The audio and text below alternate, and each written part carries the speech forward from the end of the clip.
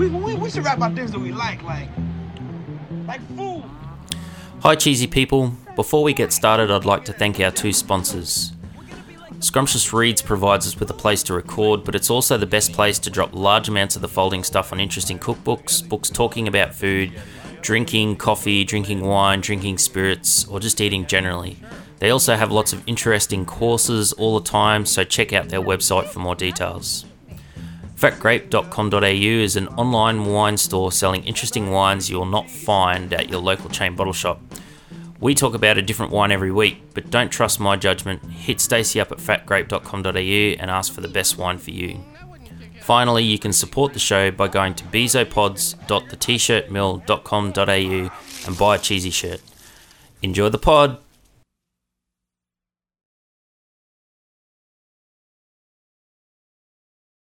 We should rap about things that we like food. That's right. You bugging as death, you know it. We're gonna be like the Partridge Family, but with food. You like food, don't you? Got any white bread? Yes. Go away. I am the spaghetti. Duval, you're not the spaghetti. I am spaghetti. Let go of the lid. Just spaghetti in here. Is this organic? Sure. Is it grass-fed? Yes. Cruelty-free. What's so special about the cheesemaker? As the saying goes, you are what you eat. And I am freaking cheese.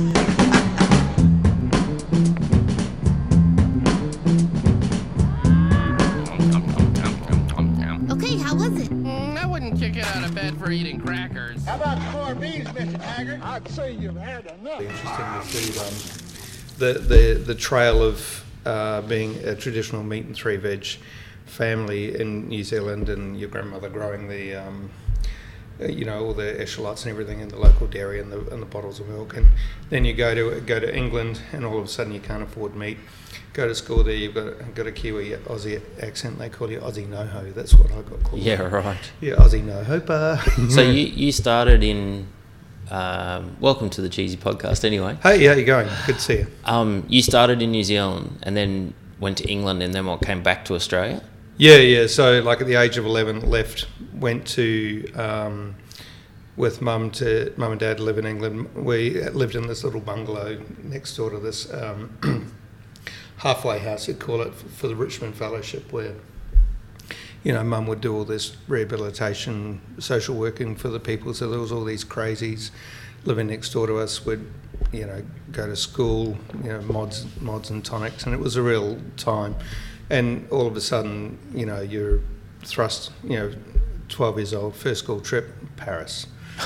Oh well, it's like, not all bad then. No, it was a few beers and skittles in there, and so like food wise, it was a complete, meat three veg culture in New Zealand, very much ritual, fish and chips Friday night, lamb roast. My grandfather, and I think that came from because my grandfather was diabetic and so was my mum. So food was always very much a ritual, that it was like at a time you sat down and ate, and obviously there were other reasons for it. Then we ended up in England and going to school there, going on every holiday was a camping holiday through Europe, which was amazing. And packing your bags and you're in the yellow Opel Cadet, driving through Europe and you go and eat croissants, and then you come back and you try to make croissants and bits and pieces, and that's where I sort of first was thrust upon different food. How did you find the food culture in England then? Because I think it's sort of scampi and chips. Yeah, because I've got this really romantic view of food in England because it's mainly through media, which is basically, I guess the two big ones were Jamie Oliver and River Cottage. Yeah, but River Cottage is sort of that, growing your own. Everyone's got a veggie garden in the backyard, but I guess that's only a very, very small part of England, isn't it? Yeah, look. I think there's like always been lots of good food culture in the markets and going to your local market and buying seasonal and that's just a way of life, and there's a sense of community that they have. And I think that there's definite English food, and then there's your traditional fish and chips and everything like that, and they're very much into their rituals and or you go to the local pub and there's like what's on offer there, and I think and then there's some it's like. We used to go to the Chinese restaurant or the Indian restaurant, and I remember my dad. The Indian restaurant got closed down, and my dad saying, there were no cats in the area, and I'm just, obviously he was winding me up at this stage, but it's like, I think it's a case of, there were so many different ethnic groups there that you actually got to see different things, and different cultures and different experiences, and then you got all of Europe just across the road. Yeah, like and mum, it was interesting because mum and dad had to learn how to cook again, and because we were dead broke, but through travelling through Europe and stuff like that, they developed a great sense of rituals of eating, even more so than they had before. I remember running around campsites, when the neon lights were in and you had your faded jeans on that you bought from like Dickies jeans, and you're in Italy and you're going to the disco and eating pizza and stuff like this at the age of 13, thinking that you were invincible, and it's, I don't know, I think it just culture gave me a lot of different insight and a different approach. Food always has been a very important part of the family, and well, I got 3 young boys, a 4-year-old and 2 2-year-olds. Ouch. Yes, all boys.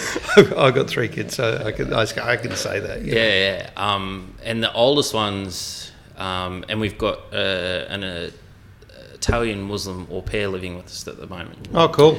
So we've been eating we eat a lot of pasta anyway, because I've got a little mechanical pasta maker. Yeah. Like it just, drives the thing, so it's very quick. And I get 2 dozen duck eggs a week. Oh, so you make duck pasta? Yeah, fresh pasta. Oh, great. So I was hoping to get some ideas for sauces off you, because I've sort of run through my repertoire of sauces. Yeah, like it's interesting. I think the anglicised pasta is the thing that where they put too much sauce into actual things, or they don't quite get the balance right. It's always very simple.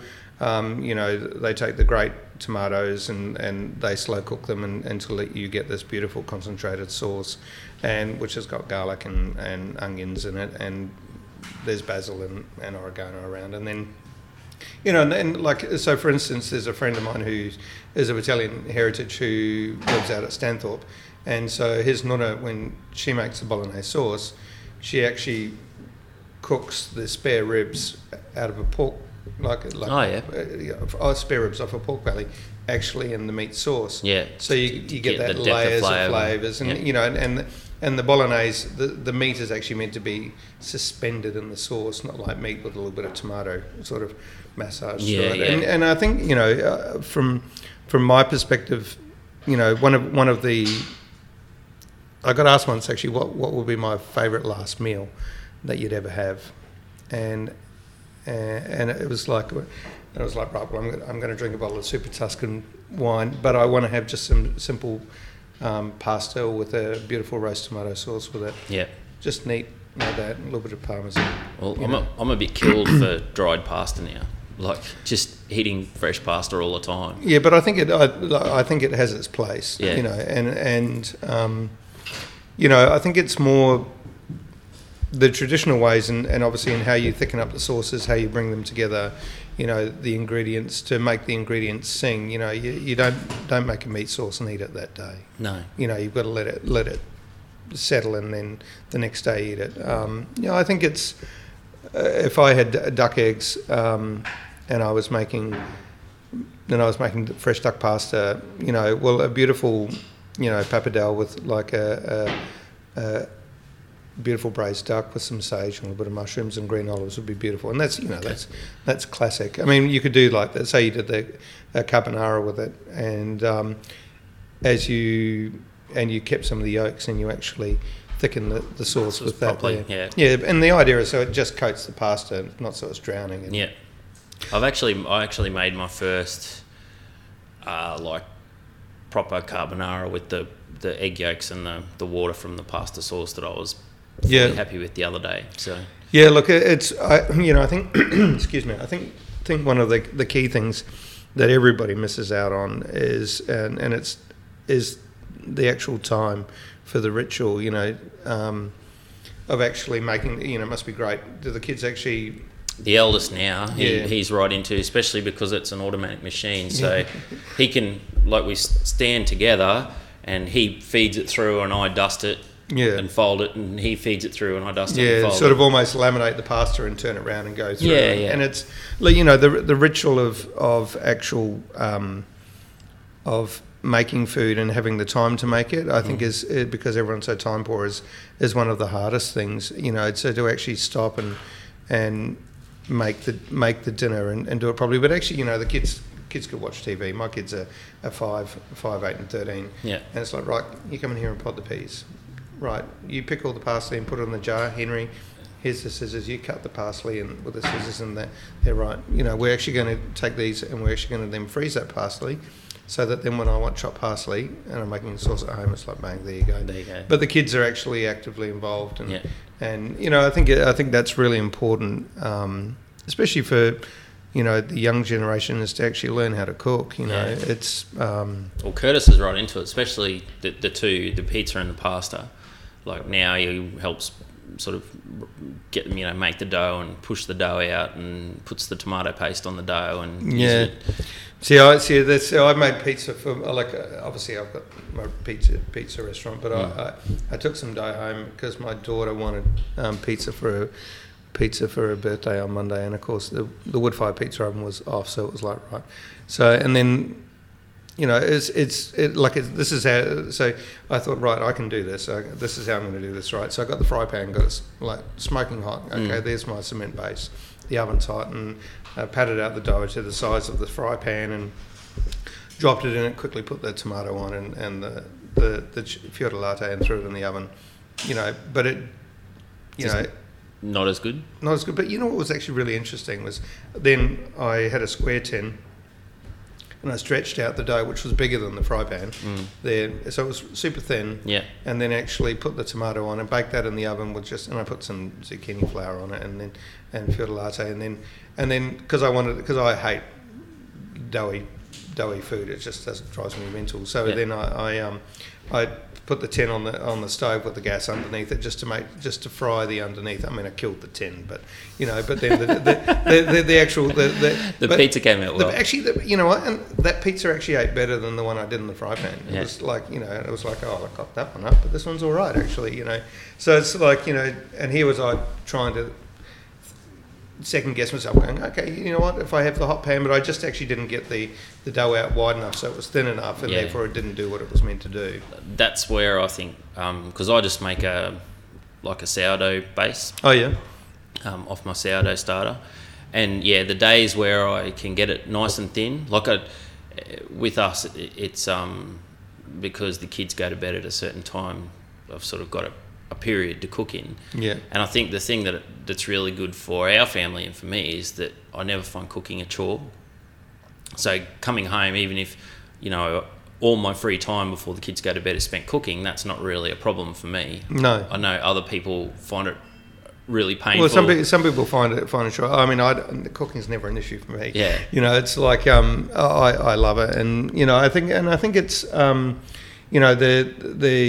I think as I say, people are time precious, and you've got to take the time to actually make sure that you cook the meal, and sometimes I will feed the kids at 7:30 or 8 restaurants. They don't think about acoustics or anything like that, or they go, oh yeah, we'll just put 4 speakers in the ceiling and that'll be fine, but it's like, well, especially if you got lots of there's always lots of hard services and that, and the clatter and clang, and it's really important to play good music in the restaurants. I mean, that's one of the things I insist that we've got to have good music playing, and lots and to be very different, and not like it's what it was. I mean, years ago, this is a classic example. I used to go to the record stores and CD stores, and anyway, Ry Cooder brought out you know, Buena Vista Social Club.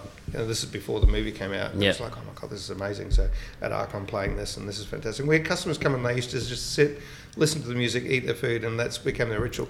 And then the movie came out. And it became very And then popular. every bastard was playing. It was like, right, I can't play this anymore. You know, the Dirty Old Man's gone, you know. Coming from New Zealand, one of my favourite bands is Fat Freddy's Drop. Oh, I love Fat Freddy's, actually. And I do another podcast. We do a sport and we do a music podcast, and it's me and another guy about the same age. And we listen to a new album, 2 new albums every week. Oh, yeah. And one classic. So if I pick the 2 new albums, you pick the classic. And so one week I picked based on a true story. Oh, yeah. And the doc who lives in New Zealand said, well, I could go and buy the album. We do it on Spotify, but he made the joke. But I'm going to go and see him at the pub. I'm just going to go sit down at the cafe down the road. I'm going to the Matterhorn. That's where they're playing. and like within 5 minutes, I can listen to the whole album. And he is right, because I've been, you know, we went around New Zealand for 2 weeks, and that's every second cafe you heard that. Yeah, that's right. It's like, I love their Live at the Matterhorn album. Actually, when I was in New Zealand, before I did Harvey's, I was sort of asked if I wanted to go and work at the Matterhorn in Wellington, and it was right. And I used to run live music venues in Brisbane. Oh yeah. Just little ones, one in the Valley and one at the old Milton Tenpin Bowling Centre. Yeah, sure. And I was before I knew Fat Freddy's, but I was a big Salmonella Dub fan. Yeah. And they're playing a show at the zoo, and I hit them up. I knew their management and said, "Oh, do you want to come and do an after party at the Alley?" They're like, yeah, sure. And they said, "Oh, we'll send the support band over first after they do their show, and they can jam, and then when we come over, we'll join in." Now, my licence was till midnight.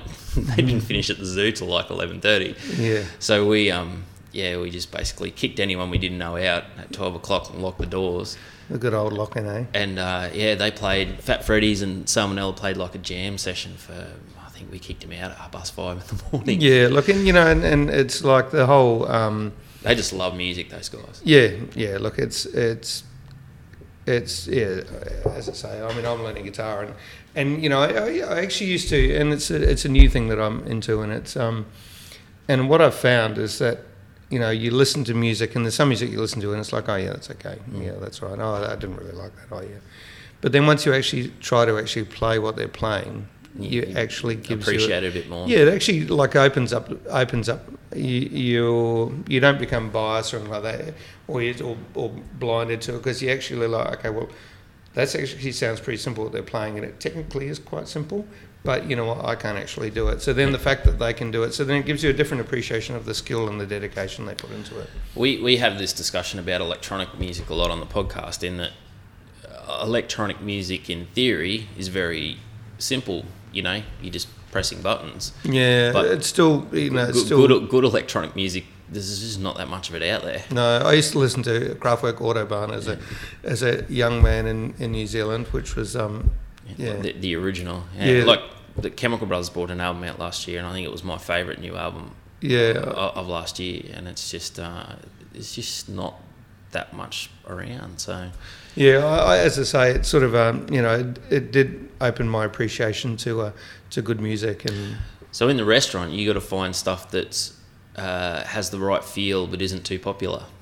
Yeah, look, and it's also I used to try and find lots of different things, and you've got to you know, when we first opened Tinderbox, I mean, we were playing, you know, Rage Against the Machine, Killing of the Name Of, and you know, there was this, like, it was actually like we're trying to do something different, you know. Yeah.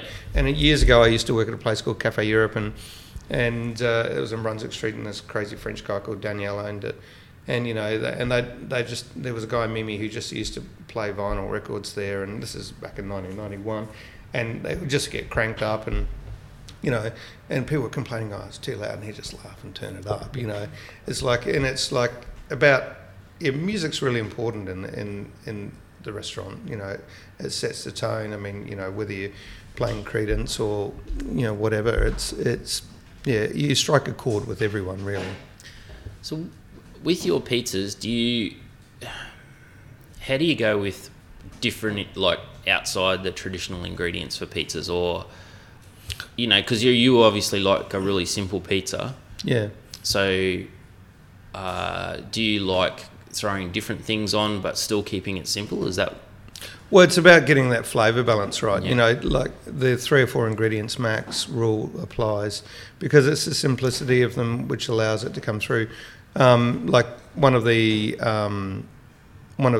dishes, the pizzas that we make is like the tinderbox, and it's, you know, zucchini, cherry tomato, chili, and prawn. You know, with a bit of fior di latte, and that actually works really well. We did this wild green pizza the other day where we had dandelion, beetroot leaf, kale, cavolo nero, and some capers, and you know, a little bit of garlic and you know, base and a bit of Reggiano, and that was about it. Wow.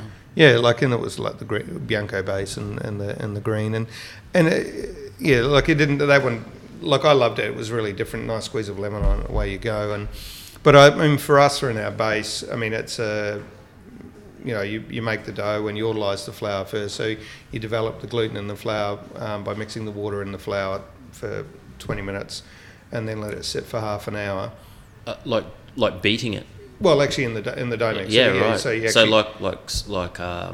like to dough consistency, or more wet than that. No. You put the full amount of water in, okay. and you put, you know, so you've got your yeast, and we put a little bit of water in with the yeast to activate it, and then we autolyse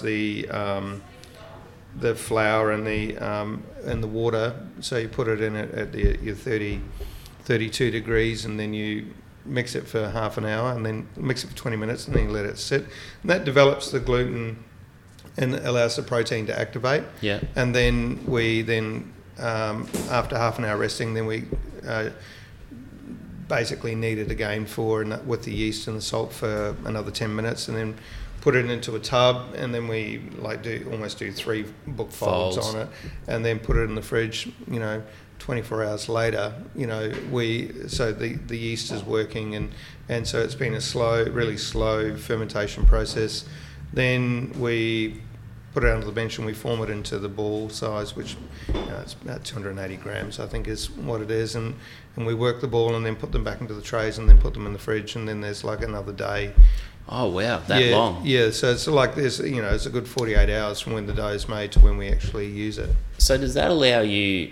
I've tried a few times sort of the stretch method of forming the base, and never really had much. Well, it's success. all about the temperature of the dough, because then from there we actually pull it out, and we let it come up in temperature. Yeah.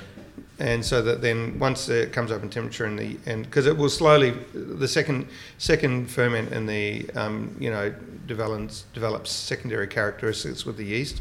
That's where you get the sourness in the dough from the second ferment, and then you let it basically prove again and out on the bench in the trays, and then, you know, it will rise up, and then once it's at the right temperature, you know, it's very pliable, so you can actually just lift it up and stretch it out. Okay. You know, and it's it's getting your hydration level right. Sort of the harder the dough is, sort of so say you use a 62, 64% hydration rate, so that's the amount of water to your flour. Yeah. You know, you can roll it out.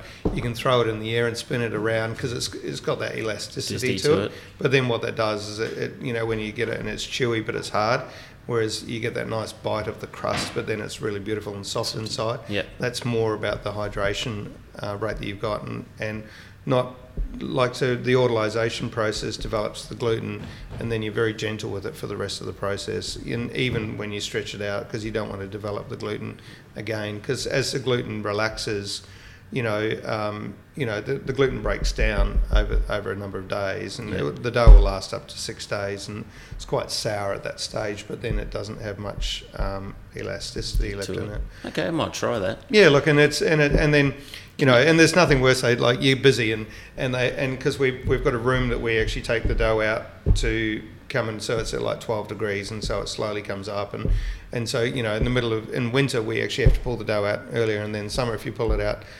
too soon, it's too hot, and then all of a sudden it's really soft. And so you would be keeping an eye on the you keep an eye on it. Yeah, look, and watching how the dough works, and some people have the knack of doing it, some people don't. You know, and that means that you're basically set to a certain amount of pizzas per day then. Well, we probably have 140 to 160 pizzas a day. Yeah. And we can do more than that, but it's like we pull out say 60 and as you start getting down, then we'll pull some more out, and obviously. Yeah, it's just a management of it, but unless the dough's at the right temperature, you can't stretch it. Yeah. And then if you have to roll it with a rolling pin to get it out, then any of the lightness you put in it, you've actually just knocked out with a rolling pin. Yeah, and it's sort of first generation pizza maker. I decided like when I took Tinderbox on, it was like, okay, yeah, I'm gonna make pizza. This would be great. Like, well, in Dunedin, my dad was an electrician, and there was a pizza shop called PJ's Pizza that he did the work at. Yeah. And Phil was the guy that owned it, and we used to go and have pizzas on Friday night, and I've always had this fantasy about doing a pizza restaurant or pizza shop, and like, let's do this. So we did it, and that's where Tinderbox came from, and first generation pizza maker. So like we trialled I think 15 different doughs to get it right, and we came up with a blend that actually works. We put a little bit of kamut flour in our base as well, which is a brand flour, and it seems to be working. And are you very particular about the yeast that you're using? No, just powdered yeast. Powdered yeast. We don't use dried yeast. Yep. Yep. Okay, cool. Yeah. Can you do that first bit? Can you do that by hand? Yeah, you can do it by hand. I mean, we're making you're making a 10 kilo batch. Yeah. Well, it's about a 20 kilo batch in a go. But I mean, like you could do it by hand, definitely. But you've still got to knead it for like the right amount of time, and you'll see it'll come together, and like it'll be clumpy, and it will sort of be almost like a grainy stretch that the dough has in the beginning. A little bit like that difference between when you first make your pasta, and once it's ready, you can see that smoothness to it. That's right, and there's nothing worse than if your pasta's too dry and you've got to add a little bit more water to it. Yeah, that's a pain in the arse. Yeah, it is. I think I've never made I think I've only ever done that once, and now I probably deliberately make my pasta, because I do it all by I never measure. Yeah, but all your flours are different, but but always a little bit on the wet side, because I figure it can always dust.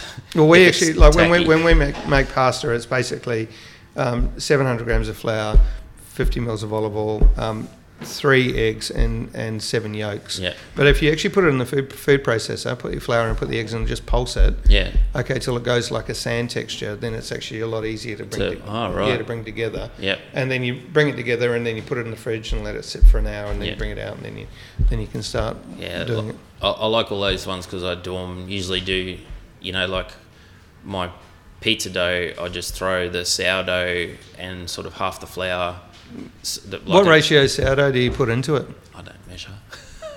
See, that's the art of baking, though. That's. I'm really, really hopeless. Like, I don't know, 4 big tablespoons and a heap of flour and a little bit of water in the morning, and then it. Yeah, no, you've got to measure. You should see the look on your face. Yeah, like 15% starter and then your hydration rate. Yeah. It's like. It makes a difference, doesn't it? Oh, shit, yeah, absolutely. Which is probably why I get really good really good pizzas, and not so good ones. Not quite so really good. Yeah, but they're never bad. Like, I never. Well, it's artisan. It's like and you're doing it, but yeah, like there is definitely it's not. There is definitely a recipe, but it's not just a set recipe, because like the flour is different. Every batch of flour we get, we have to modify it ever so slightly, and depending on what the conditions are. And you can you pick that up in the mix? Like you can like when you feel it, and like and it doesn't quite work as well, and it's like, okay, what's different? Like we got some kamut flour the other day that they'd milled just a little bit more, so it was a lot finer. So it just made the dough tougher, and so it was like I was on the hotline to them going, what have you done different this time? And that's all it was, is that they just milled the kamut flour just a little bit more, and I work for a butcher supply company, and one of our main suppliers on our biggest beef meal changed their supplier of rice flour, and the texture of the rice flour was finer, and it behaved completely differently. Oh yeah, completely. Like we've got this, we've got this terrine recipe, and you go to put breadcrumbs in it, as to like for the terrine, and so you go, okay, well, look, I'm just going to put a little bit of rice flour in, or once it was like, okay, right, I'm going to put some of these gluten-free crackers and just to take up that there, and it came out completely different. It was like, actually, I'm not happy with that at all. Not serving that, but we actually went through a phase of making all our sausages and everything, and there's getting that blend right for the mouth feel and taste and holding moisture and fat ratio, and you can always tell when they've stuffed it up. So what do you, if you got 2 restaurants, what are you doing? What do you cook at home? Do you do a lot of simple salads and sort of easier stuff, or do you just cook what your family sort of asks for? Oh no, my kids are like, I made this pasta the other day, which I put some veggies like broccolini, chili, garlic, and ham in it. And it's like, I'm not eating that. It's like, well, you're going hungry then. You know what I mean? Because there's nothing wrong with this. One day I was like, you'll love this one. So a few weeks ago, I put a lamb shoulder on. I cooked this lamb shoulder for 5 hours and made this beautiful zucchini salad. And it was like a Sunday. It was like, it's going to be great. One of your fans would kill for it, sort of thing. That's right. And I put it out on the table, and kids just like, no, I'm not eating that. And I was just like so angry. I was just like, and I slammed my hands down on the bench, and I said, you know what? People actually pay me to eat. Like I was almost hyperventilating. And it was just like, and I was telling one of the mums at the school at the drop off the next day, and she said, look, you know what? If ever that happens again, phone me. Yeah. We'll come over. We'll bring you down from the edge, and we'll sit down and eat it with you. It's no problems at all. The boys are really interesting. The eldest has gone off anything spicy, and I can't decide whether it was in his head, because a couple of people came around and tasted like we had green curry and went, oh, this is very spicy. Do you like this, Curtis? And it was almost like, oh, am I not supposed to like it? Because he always had fairly spicy stuff before that. Look, it's funny, the people's influences can change things. I remember we had a family come over and put on this crazy Mexican fare, and of course the kids wouldn't eat anything, and then the parents were there, and they were sort of embarrassed because their kids wouldn't eat, and I was like, oh, it's okay, I'm used to it by now. And it's like, I just think it is funny. I remember from my own personal experience as a young chef, this dad had cooked this oxtail dish, and he hadn't cooked it long enough, and anyway, we were eating it, and it was tough. It was like, bloody hell. And Libby said, so, PJ, what do you reckon about Pete's oxtail? And I'm just like... Did you have to ask? I just said, it's a little bit chewy. And of course, my father was completely mortified at that, and he actually went off cooking for quite a while after that, He said to me a few times, he said, you know what, you've ruined it for me. And I said, what have I done? He said, I can't go out to restaurants now, because every time I go out, I always judge what you eat and then go there, you've ruined it. I was happy before you did this. And I said, come on, Dad. Anyway, he had this trip to India about a year or so ago, and he's right into his curries at the moment. So, I just, I can remember growing up being forced to finish food. And not enjoying the foods that I was really forced to finish. So with the boys, I just go, this is dinner, but you don't have to eat it, but this is it. Well, they've got to try it. Yeah. If you don't like it, that's fine, but you've got to try it. You're not getting ice creams or anything afterwards. It's just, this is dinner, and, not even toast. You just it's there if you want. And really weird how some stuff they'll sit there and go, I don't like this, and you, okay, no worries, and then you're just about to clean up, and all of a sudden they're right into it. Well, actually, my youngest Henry's become diabetic 3 months ago, so we had this chicken and corn and veggies, and so there was no carbs in his dinner, so it was like, okay, you can eat this, you're fine, I'm not going to have to dose you for that, I'll have to give you a nighttime insulin, and you'll be fine. You don't want to eat, that's okay, you can eat this. So he sat there.